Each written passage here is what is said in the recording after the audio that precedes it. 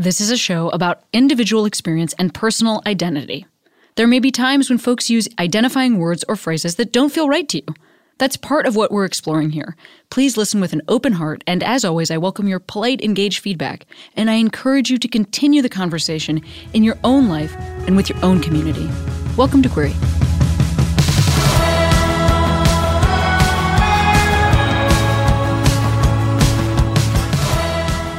Hey Queeros, Cami here. This week's episode is a chat with musician, songwriter, DJ, college professor JD Samson. You would know JD from Tigre or the band Men. And hey, you know what else? I have a book coming out in March, and I would love it. It would help me so much if you pre-ordered it. You go to saveyourselfbook.com. You can order it today. The more pre-orders come in, that helps qualify me for the New York Times bestseller list. So it's something I am certain you're going to want to buy anyway. Why not do it right now? Head to saveyourselfbook.com, grab a copy of Save Yourself. It is about coming out, having an eating disorder, dating the captain of the football team. Basically, my early life. Bye, little sweeties. I've been feeling wrong, but I'm still holding on, darling. I know it's careless. I have folks introduce themselves on the podcast. Will you introduce yourself? Yeah, hi. This is JD Samson. I'm a musician, artist, DJ, and teacher. Oh, did I know that last one? Do I know you're a teacher? I don't think so. What do you teach? I don't know. It's kind of a new thing. Okay. I teach at NYU in the Clive Davis Institute of Recorded Music. Wow. What classes do you teach? This semester I have 5 classes. 2 of them are production classes. 2 of them are performance classes. And one of them is kind of a class about your trajectory as an artist. Wow. Honestly, the ups and downs. I feel like that is that final one is like an amazing one for you specifically to teach. Obviously, we don't know each other, but just from an outside perspective, I'm like, I could see that being a class that you should teach. Yeah, it's kind of about how we have to be DIY and diversify what we do in order to be successful, cobble together enough money to survive. Yes, because you've had a bunch of different phases of your career and sort of, and also in like a lot of it in like almost like a pre-internet way. Like you were doing what folks are kind of doing now, which is like a jack of all trades thing a little bit. But you were doing that maybe when it was more like a straight up artist. Like what would that do you know what I'm getting at? Where it's like now I think everybody has many hats that they wear. Yes. I mean, I think I grew up, as a punk rocker, and that meant like having this DIY attitude about pretty much everything, like clothing and money and, community building, and also just teaching yourself how to make art and write stories and play instruments. So I didn't like formally learn how to do any of that stuff. And it's all just been about other people, friends, peers teaching me things and teaching myself. So how does it feel to then teach a class when you didn't have, or teach many classes when you didn't have this sort of formal education in these areas? Because so many students right now, so many people, ranging in age from 18 to 21 are really caught up in competition and in really fear of putting things out there because there's like so much content in the world. Oh, wow. So much of it is about, self-reflection and building up your authenticity and kind of following the path that you feel most passionate about. So a lot of it is like about, self-care. Wow. That is an amazing answer. You're teaching folks to try to understand who they are as opposed to what is happening in this like very fast moving cycle that it seems impossible to keep up. And that's because it is impossible to keep up, because the point isn't to keep up, it's to be yourself. Right. And like we all think, oh, if I want to make pop music, then I have to make music that sounds like this. But pop music is just popular music, and it becomes popular because of the space that we're in culturally, and it's all about trends, and those trends are created by people that are innovating the art form, basically. So it's all about just creating work that is meaningful to you. What do your students call you? Do they call you JD? They call you JD. Yeah, I kind of felt like that was probably true. Yeah. Do you feel like do you feel like they have an awareness of your career and things you've done, or do you build in a time to kind of talk about what you've done? In some classes, I build in time to talk about what I've done, mostly because it's relevant to what we're discussing, or so that they have some, framework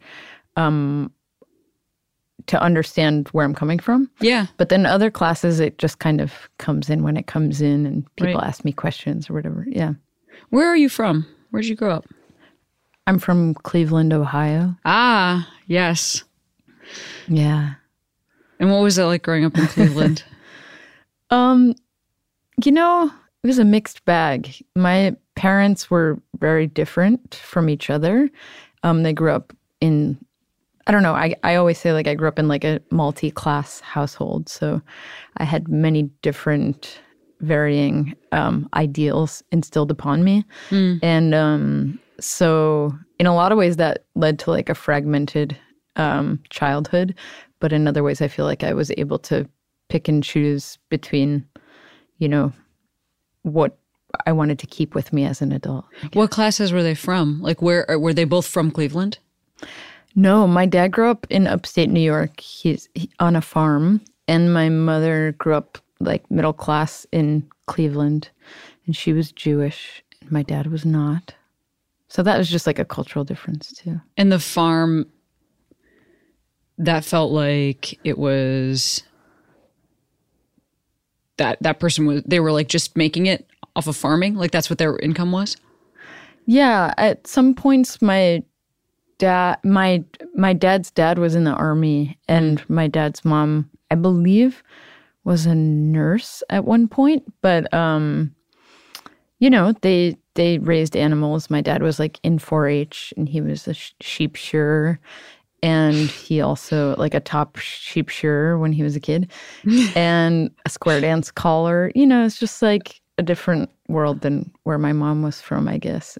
And I think he tried to instill upon me like values surrounding nature and the earth and animals and kind of kindness and stuff like that. That's interesting. My folks are from, my parents are like a city mouse, country mouse couple. Yeah. Where like my dad grew up in a neighborhood that directly butts up against Chicago. It's called Cicero. And it was like all Italian at the time. And it was where folks moved after they like left Little Italy. So it was like super Italian. Then my mom is from like a part of Ohio that's essentially Appalachia. It's like right down further south, other side of the state, like right across from West Virginia. Right. And I feel like what has sort of happened in their relationship is that I only know my mom living in, we used to go back to where she's from all the time growing up, but I only know her living in like a upper middle class suburb. Like I only know her, I don't know her with an accent like that, with like a Southern accent, but everyone in the town where she's from had one. So I'm sure that there was a time when she had that. I don't know her like, because her high school had like an agricultural track that you could go on. Like, I don't know. I just know our family visiting that as if it was like this satellite to all of our lives. But it was, that's where she's from. It's very easy for me still to forget that, especially because they've lived now in the same house for like 35 years. And I just think of them as being like from that place. Totally. Well, I don't think I would think as much of it as I do, but my father ended up kind of going back to that world. Oh, really? Yeah. So that's why it feels very highlighted to me at this point in my life. Yeah. Like Yeah. he lives on a farm? He lives in a really small town in Ohio, and kind of, yeah. Yeah. Do you go visit him there? Not I really. have. You have? Not really. Not really? Yeah. Yeah. Yeah. I'm wondering what the folks in small town Ohio have to say about your whole thing, your whole entire presentation and About vibe. me, period. Yes, Yeah. about you. Yes. Yeah. Well, so when did you find music? Talk to me about that. It's a really interesting kind of story because as a kid, I was like obsessed with pop music, and I remember singing to my clock radio all night long, and my sister screaming at me through the vent. Our rooms were attached by a heating vent, and she Like would, to turn it down? Yeah, Or no, like, to stop. to stop singing. She was like, "Shut up!" Perfect. Like, just memories of that. And you're like, when I play music, it gets when I make music, it gets a rise out of people. I see like an early. Yeah, right. Yeah, I guess I hadn't thought of it that way. And I was always like involved in school plays and interested in, I don't know. There's this video of me in first grade as part of the choir, and everyone's standing there singing, and I'm like going back and forth, like dancing basically, and I can't stop. It's like in my body, and it's just funny to watch how music was it just like I was possessed by it basically, and that's kind of where I see myself still. Like I'm like physically possessed when I'm around music. But interestingly enough, I wasn't allowed to play music when I was a kid. My sister played the flute, and she was really bad at it. And my parents were like, you cannot. She was older than me. So when it came my turn to choose what instrument to play, I wanted to play the saxophone or the drums. And they said, no way, Jose. Man, your You have to sister be in the ruined choir. music? What the heck? Yeah, she ruined music. Well, I played the saxophone when I was like maybe Oh. the age you're talking about, and I will tell you, it did not stick. So Okay. So, okay. you I was know, just like about to ask you could have for a dabbled. collab. Yeah, I wish I could. Honestly, I can't believe that I didn't stick with. Wouldn't that be? That would be so cool. That would be eye open for myself. I was just going to say that. You know what I mean? Fuck. Yeah. Start a show. That just sounds like a dream come true. I feel ashamed of. Well, maybe you could go back. That feels like, I feel like music is one of those things where it's hard to start as an adult. It's like it is a language, so it's in that category of things. But that doesn't mean I won't try. It's not impossible. I recently had my mom ship my parents were storing like my guitar at their house, and I asked my mom if she would ship it, so then she did. So anyway, guitar into saxophone into who knows what's next. Yeah. But you joined the choir. Oboe. Yeah, I joined the choir, and that was my thing. And I also took classical guitar lessons when I was like 16 because I really felt like I wanted to be a lesbian folk singer. And I had a classical guitar that my dad bought at a flea market. And so I went to take lessons from this weird guy, and I was just thinking about him yesterday. I wonder where he is now. Anyways, I learned how to play classical guitar. I was not that great at it, but I pushed along. And then I ended up kind of becoming a part of the punk scene and not playing instruments, but just like my community was all about music and community through music. Yeah, I want to scoot back just a little bit and ask you a couple of questions about so when you were in choir, what kind of school were you at? Public school. Public school. What did you look like at the time? Well, I came out when I was 15, and at that point I think I had like a bob with an undercut, and I played field hockey. That was like the big thing. I almost went to college for field hockey. I was very into wearing thrift store clothes of all sizes and shapes that didn't fit me. What year is this? Like, just generally? 1993, I think. When you came out when you were 15 and you're wearing thrift store clothing and having an undercut and all this stuff, what was how were folks around you treating you at that time? I went to the same school from nursery school till I graduated, and my class was only like 120 students. So everyone knew each other really well. And I always kind of start by saying that because I think that there was like a general, like, I don't know, kind of an inherent support system there. When I came out, people maybe weren't very surprised, but also were fairly supportive. And that was a shock to me. I think mostly me. And maybe my parents, but there was this sense of like, you know, I kind of judged everyone else for judging me before they did. So I left all my friends and like started hanging out with people at other schools and kind of was like, I hate the popular kids, all this stuff. And they really actually supported me a lot. And I think about how we tend to do that sometimes, just like rebel against people before they actually condemn us. Sure. Yeah. But so, I mean, I get that too. I mean, absolutely that's I've done that I've done that like recently. I've done that like as an adult, you know, like we still do that or whatever. I still do that. But I think that, I mean, one thing that's true about that is that like there are genuine safety issues. There's genuine messaging coming in.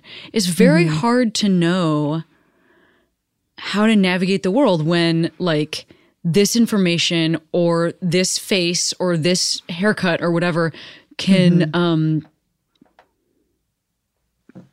get you in like a dire situation. Just by existence, you can get into a dire situation. It's really hard to know when to let folks in and when to not. I mean, I don't. Do you have any thoughts on that? Like, because you're looking back at yourself, you're like, I rejected them first, but I don't blame you, I guess is what I'm saying. I could see why you would do that. And how do you operate in this area now in your life?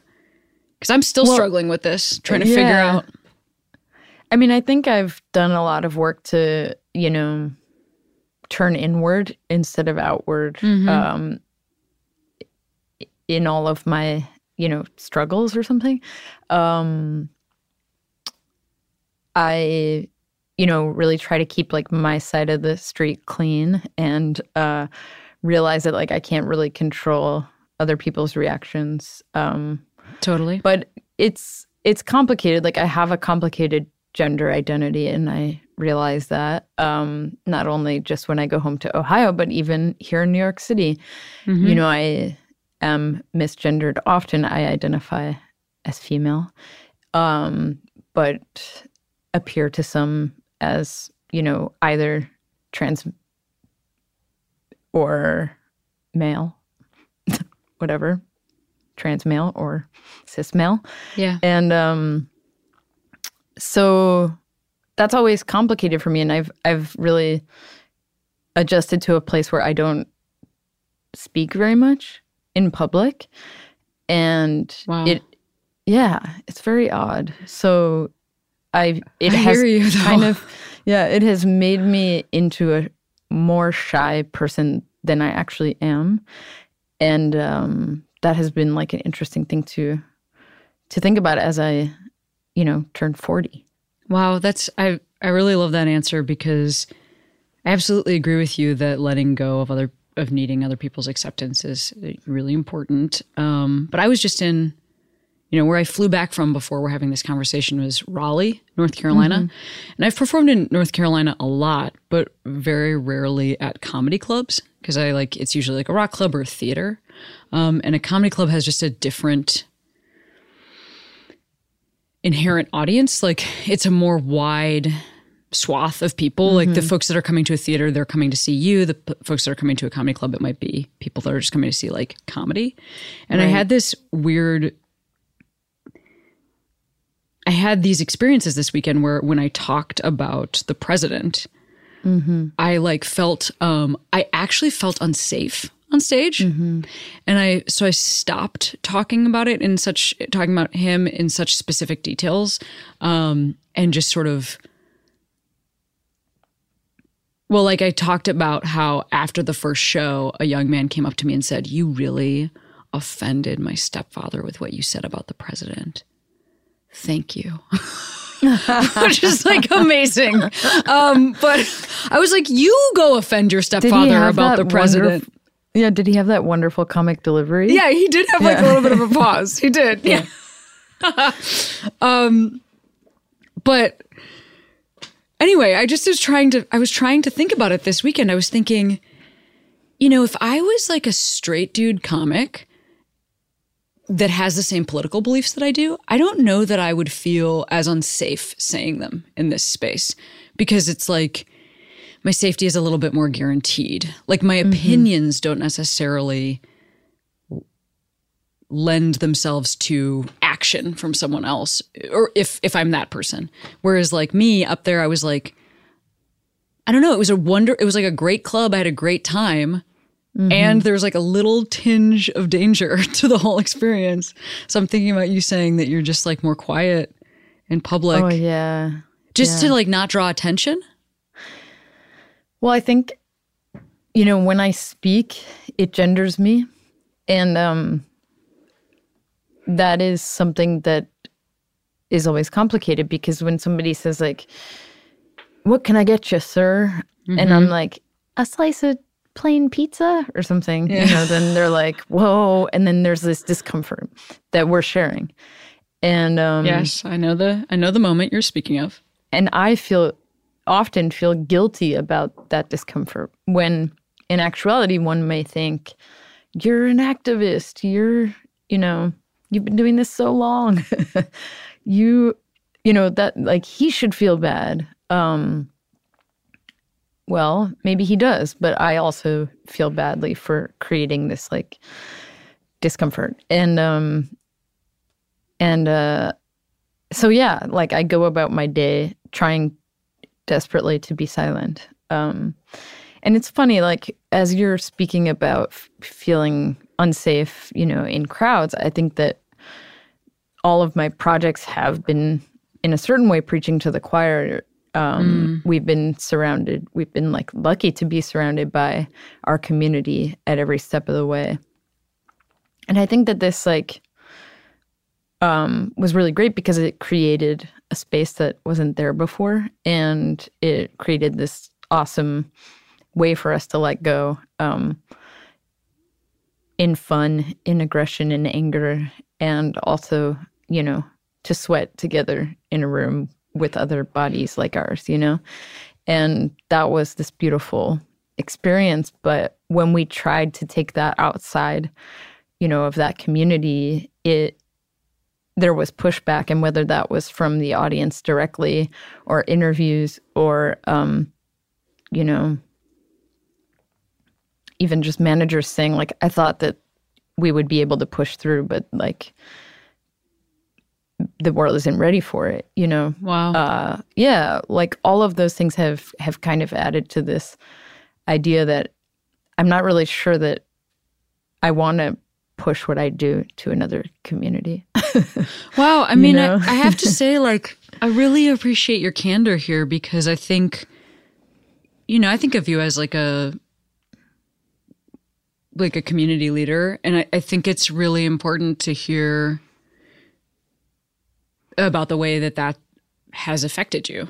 You know, I think it would be one thing to, I don't know, I just think so often as queer folks, we're sort of expected to like not talk about the side effects of the work or whatever. And it's like cool to hear from you that it has affected you. I'm not happy that this is the case, but I appreciate your honesty about it. Well, yeah. I mean, it's affected me in so many ways. Yes. Well, we could get way deeper. well, let's. Yeah. When you were talking about interviews, talk to me about that. You were saying that, that's like a stumbling block in interviews. Yeah. What's an example? Like, what's the thing that, how do people talk to you about your facial hair that are not in the community? I just remember this one time in like Austria doing this like junkety type of thing where you basically have like 5 hours with a million interviewers asking you the same questions, which I'm sure you've done before. And this one time I remember saying like, why are you trying to be a man? Why do you try to look like a man? And just being asked that like face to face was just so extreme. And it's definitely the thing I turn to in my mind when you asked me this question. Because in the moment I felt like I didn't have an answer. And I felt so supported by my bandmates at the time. Like I remember Johanna kind of answering the question for me. And to have that kind of support was really integral to my experience in those kind of spaces and in general with that band. And yeah, so I think that's like, I don't know if that answers what did your Johanna question, but like, say? If you can like I don't even vaguely remember. summarize, like what would have been the talking point? I mean, I feel like it's like, is it like, why do you think this looks like a man? Like, is that like the talking point? Or is it like... No, I think she was more like, you don't have the right to ask that question. Like it was kind of just shutting down, not even answering it. Great, sure. Which is why she's so amazing. But yeah, it's funny that you bring up the facial hair thing because it's like nobody asks me about it so specifically. Really? It's very strange. And just recently I did an interview for The Guardian for an interview that was about women and facial hair. And I was like, oh my gosh, yes, finally, I get to talk about facial hair because it's so rare that people ask me questions about it. But I think it is really, a huge part of my identity.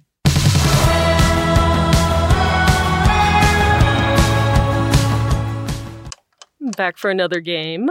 You know it. What's going on? Just one more week till Max Fun Drive. Hard to believe. It's been a heck of a year since the last one. We're now a worker-owned co-op. We raised $50,000 for charity last year. And we've added a bunch of awesome new shows. But do you think we're ready to do it again? Absolutely. Lovely new gifts are lined up. The episodes will be amazing. And wait till everyone hears the bonus content. Yeah, plus they know to go to MaximumFun.org/newsletter, so they're getting all the news. Oh, like that meetup day is on Thursday, March 21st. Then what's bothering you? Me? Oh, nothing. We're all set for Max Fun Drive to start on Monday, March 18th. I just didn't want you to see this coming. Check. What? Hang on.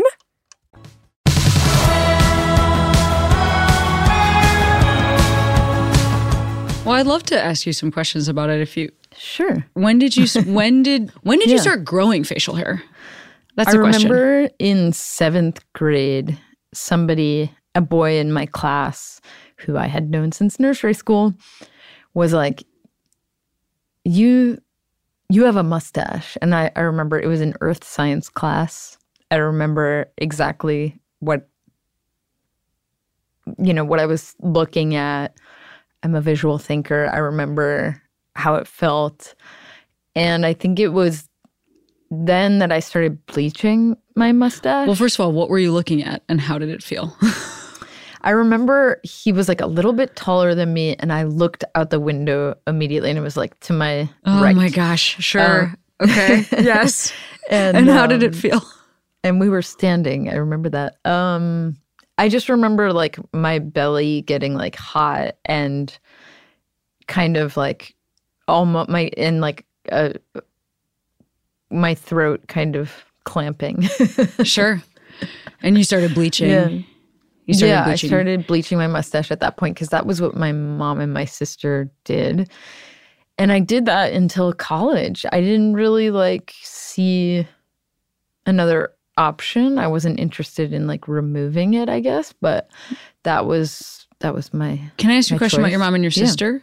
Before this person said this to you, did you notice that those people, like, did you notice that they, was it something that you were aware of, like, these two people bleached their mustaches, or was that like as a reaction? Like, I guess what I'm wondering is, this person says this to you, is this like, whoa, facial hair exists? Like, is that like the realization? Like, did you know that was on your upper lip? Did you know that was in your family, or was it all a surprise? That's a very interesting question. I must have known it was there. I must have looked in the mirror, every day of my life, but I did not see it as something I worried about or felt strange about.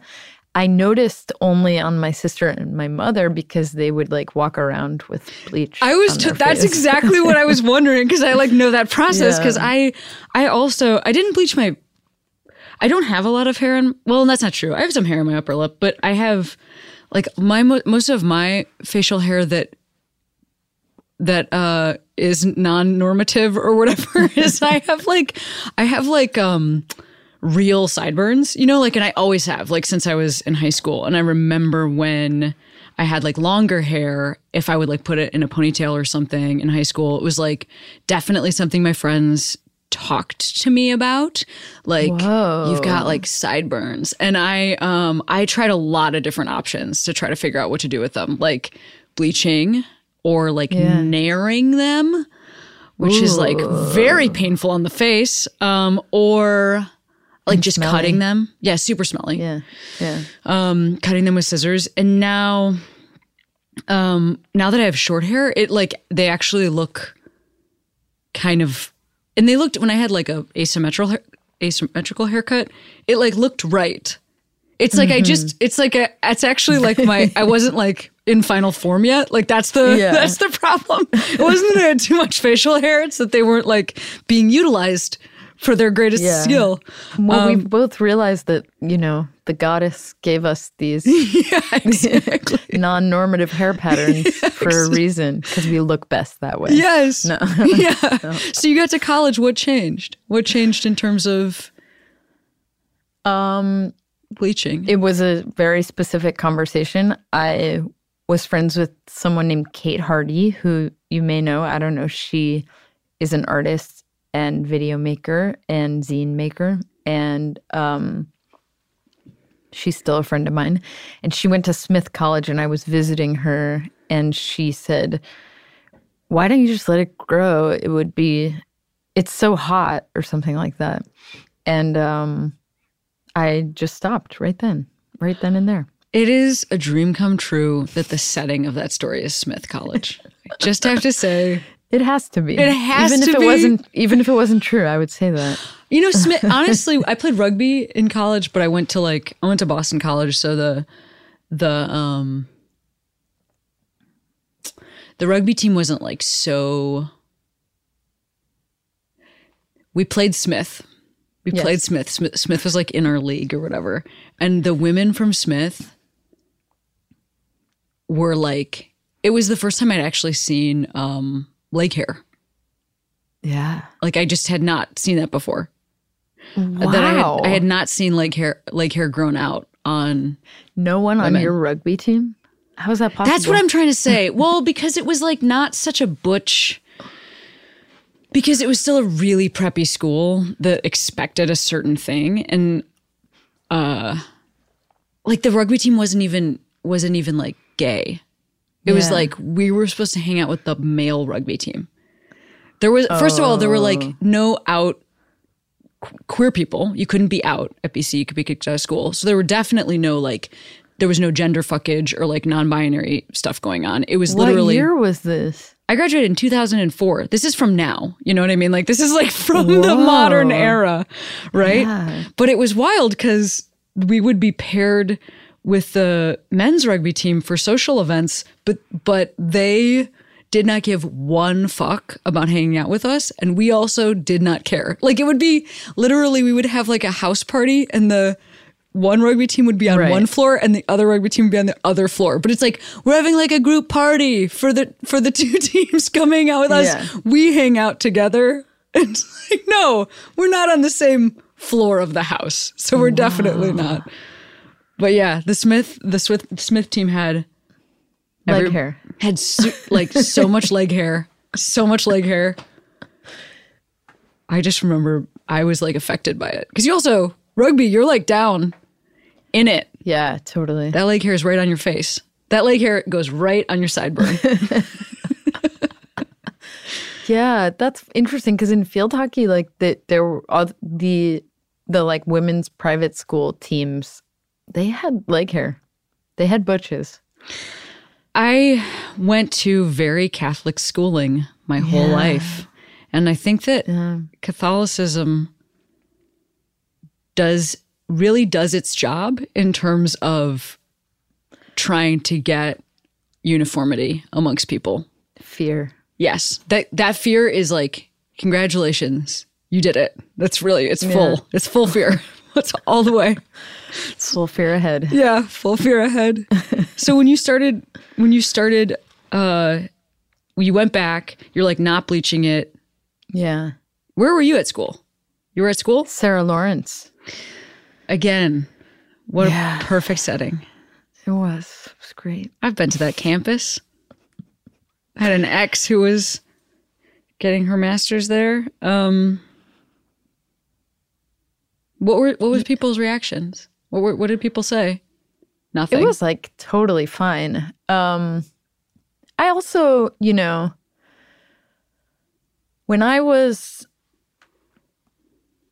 17 and living at home, I heard about this amazing place. I was from Cleveland, so in Michigan, and learned that I could that it was a free place for all women to have facial hair and be whatever gender they wanted to be.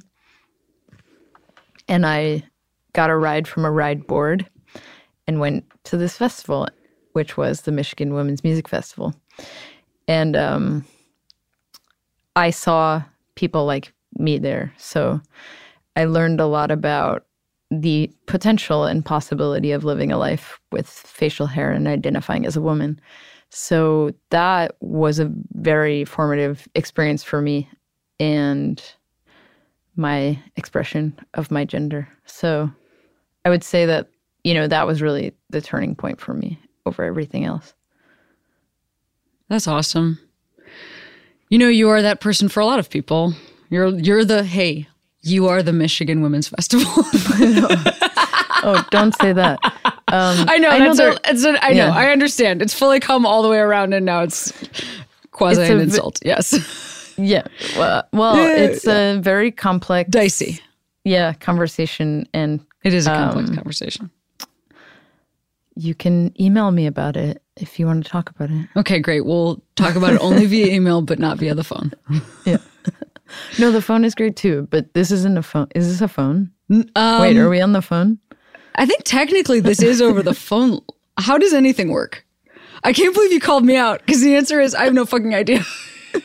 Are we on a phone? I don't know. We might be on the phone. I'm in the studio with headphones on. Yeah. I mean, me too, but I think we're technically on the phone. Or we're on the internet, but is that the phone? I honestly don't know. All I can see is weird. I can just see I can just see a so-so hand going in the background behind you.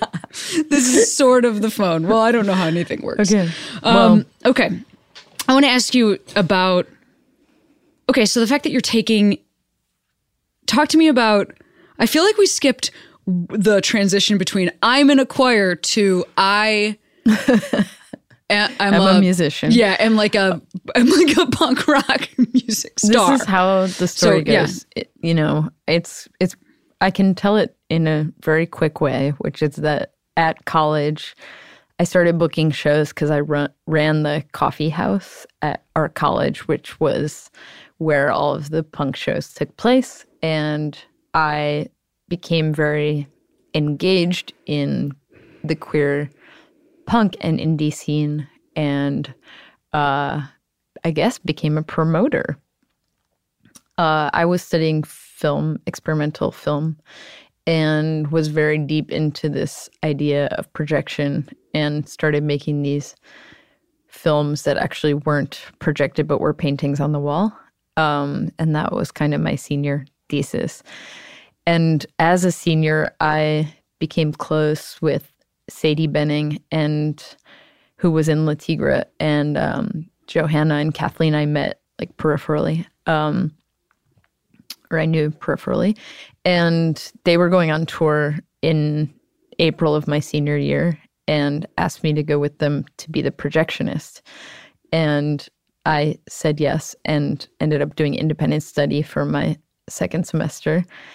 Went on tour with them as their projectionist. And at the end of the tour, Kathleen was like, "You're in the band now."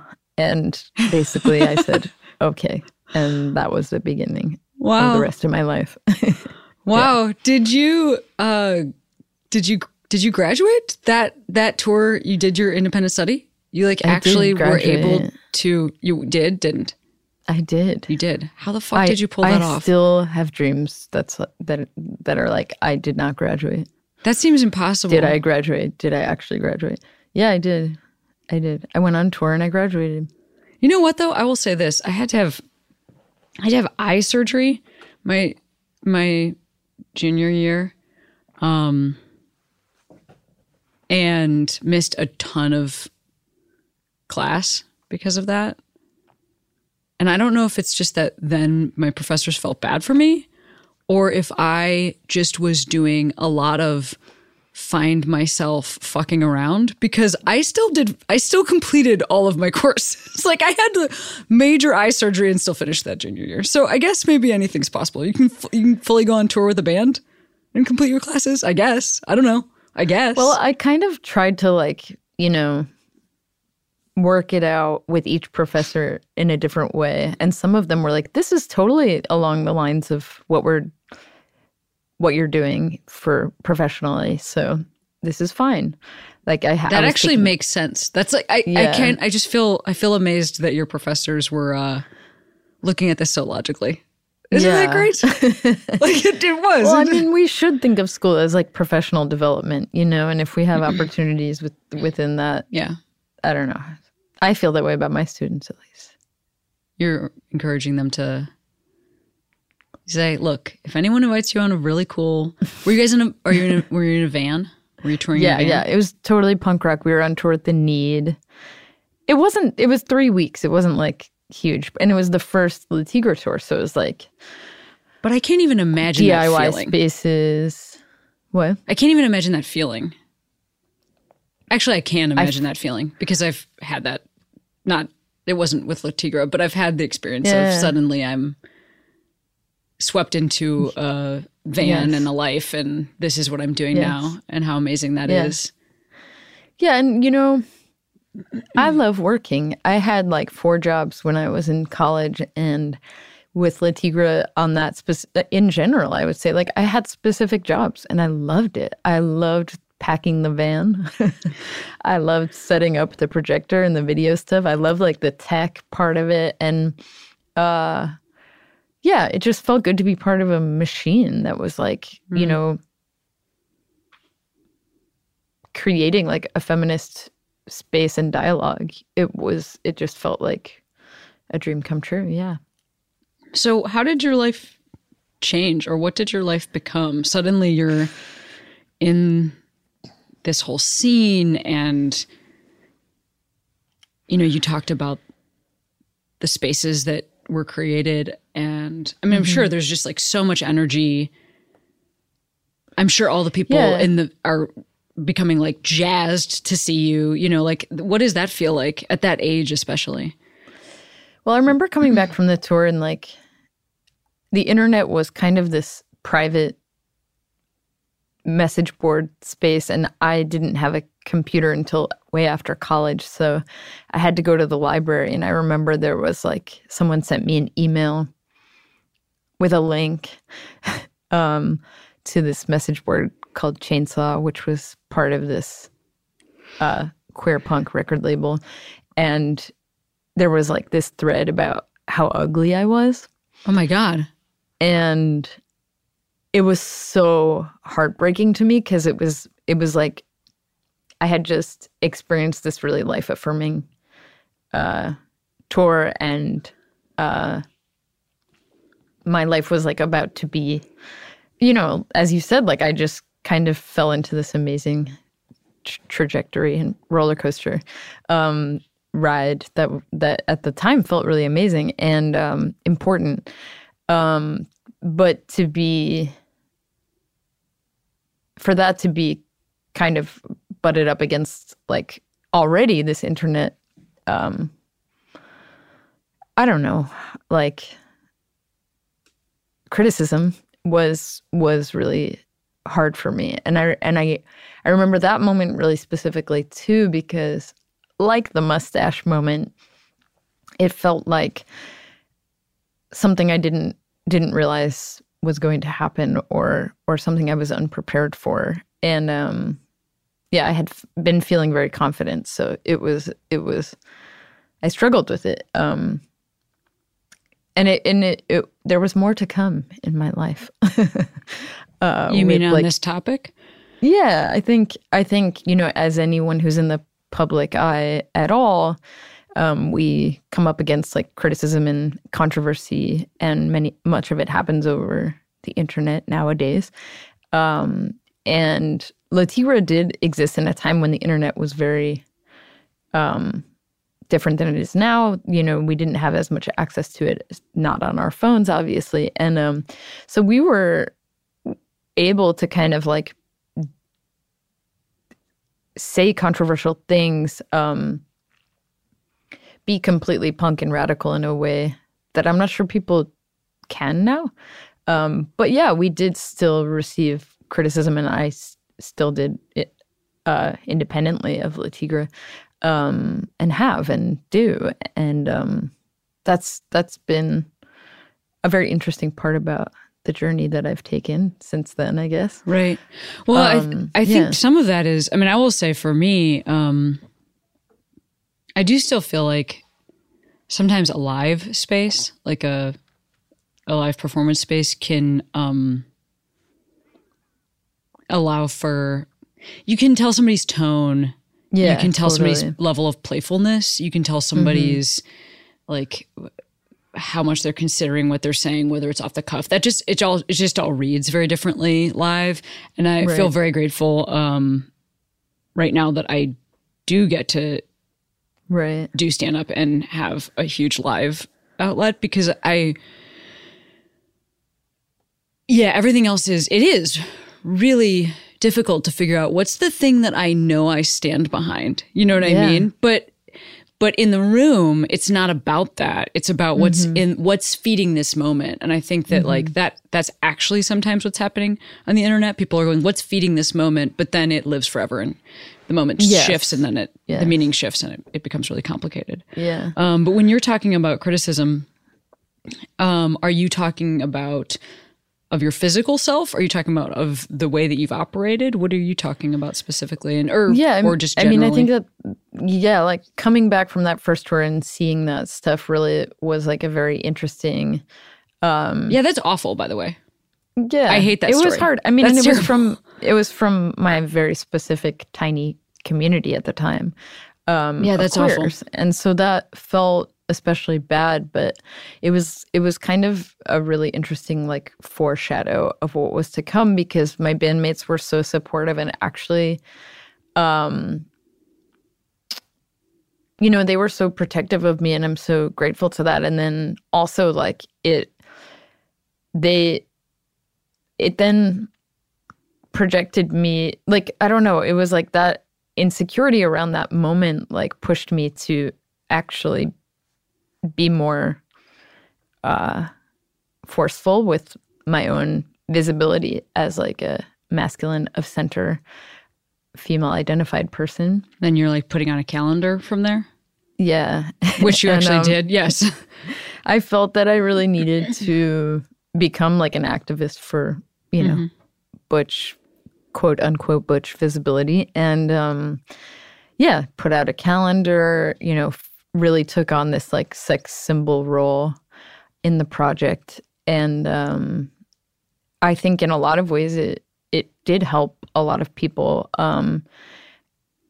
Also in hindsight, it challenged me a lot, just in terms of like fulfilling that role for the rest of my life. I was like, wait, I don't want to be that forever. Oh, sure. I hear. I mean, Yeah. I actually, that's funny. I mean, when you were saying this story, I'm like, but I don't get it. I don't get it. You're like a sex symbol. Like, that's literally what I was thinking in my mind. That's like what you, so then knowing that it's all really chosen, of course it is. Because I honestly like made the same choice. I literally have an album that's called Same Sex Symbol. Like I put out a calendar that was called Butch Ups. Like I sort of understand all these moves in like a parallel way. I think we look really different. And our presentation is not the same, but like, in terms of just carving out space and being like, look upon this, but that is,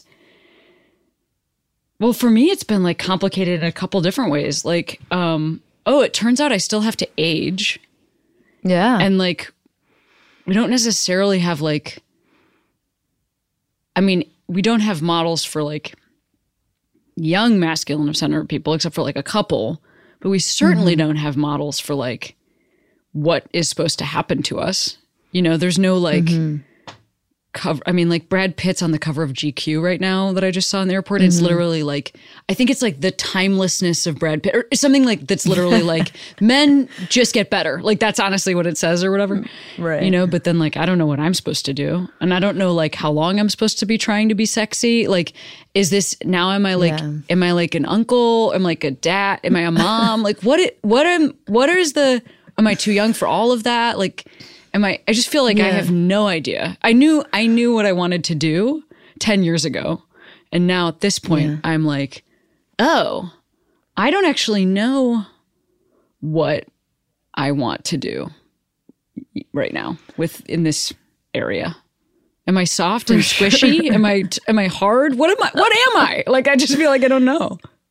Yeah. Well, I mean, it doesn't, I guess, for me, I can only speak for myself and say that there was a certain point in which I had to question like how my masculinity was presenting itself and how I was being toxic myself. Totally. And, yes, of course.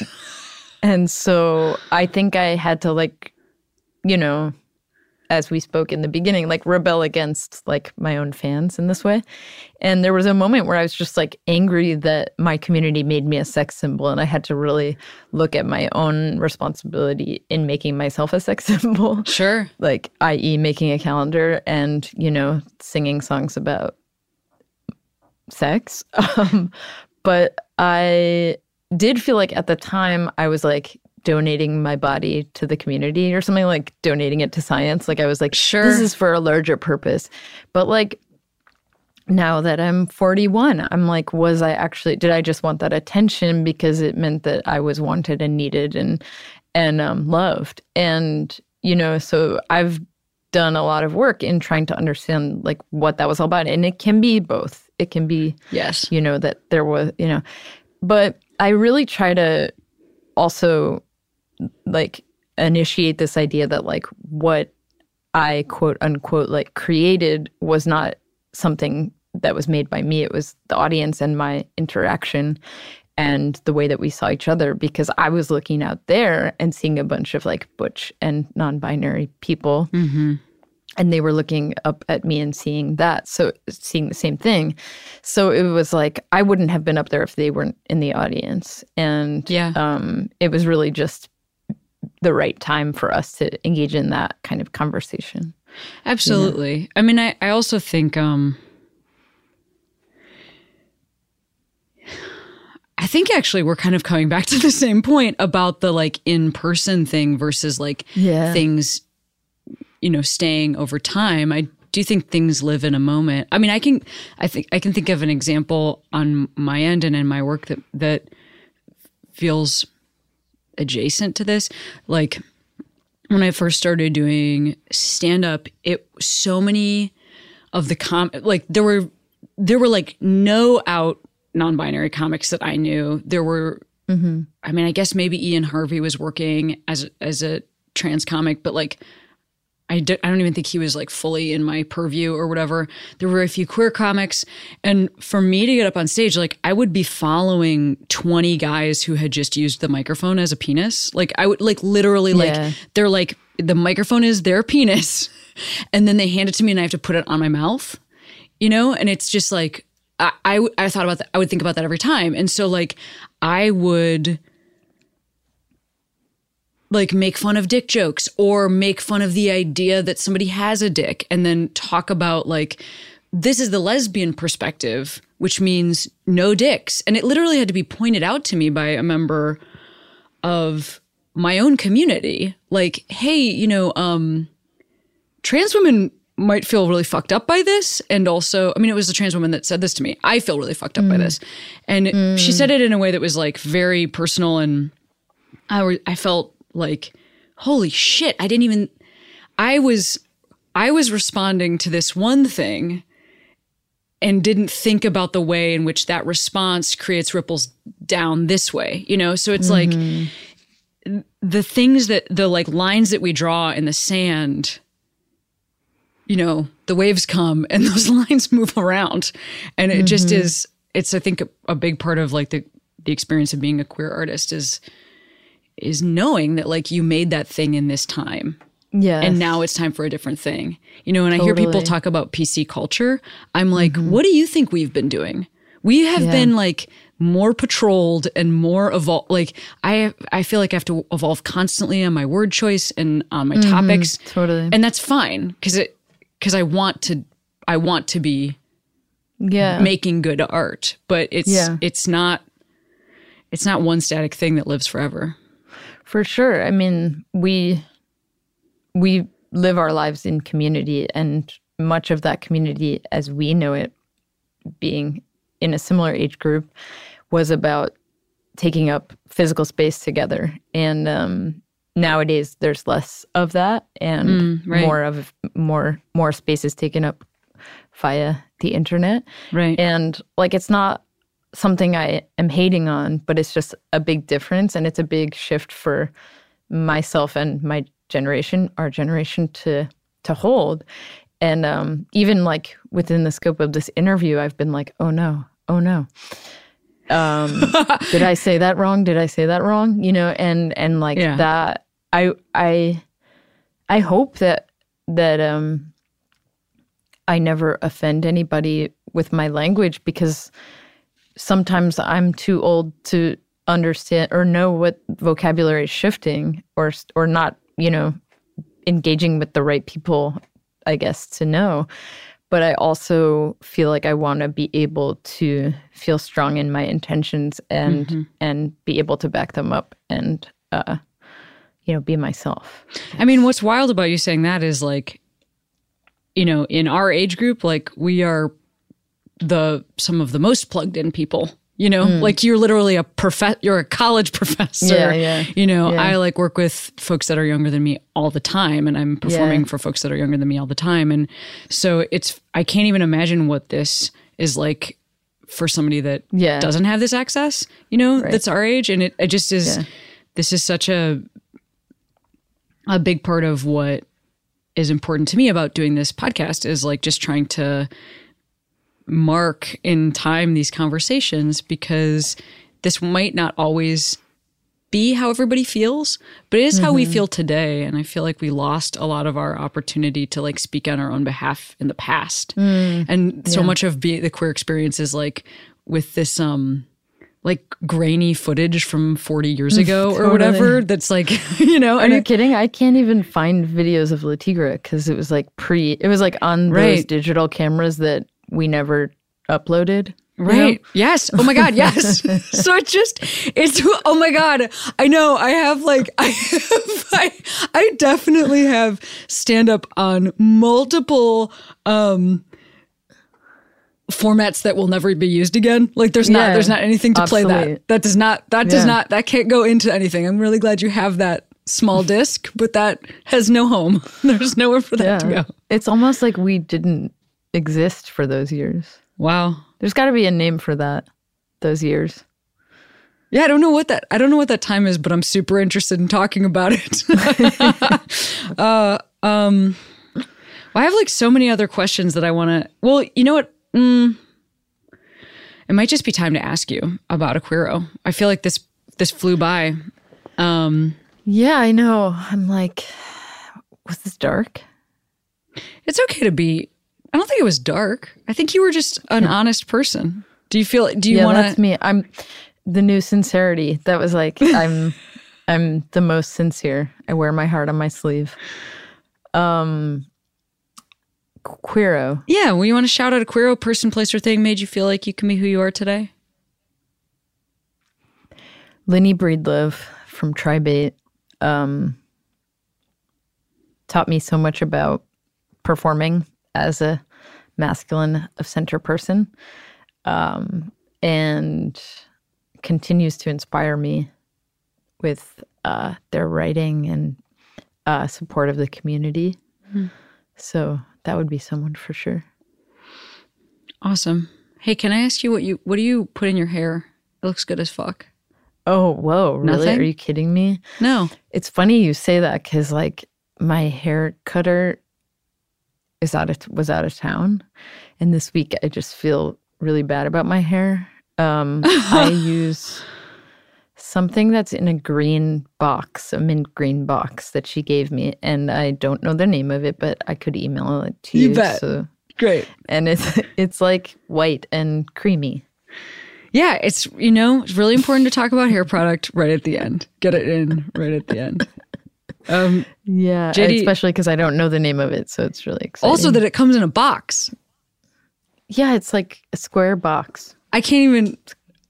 Yeah, I thought I would know. I'm pretty. They sell it at my salon, which is actually owned by Johanna Fateman from La Tigre. It's called Seagull Salon. Well, fantastic. Yeah. I'll have to look for this box. JD, it was really awesome to spend some time with you. Thanks for making time today. And You too, yeah. Yeah, thanks for being on the show.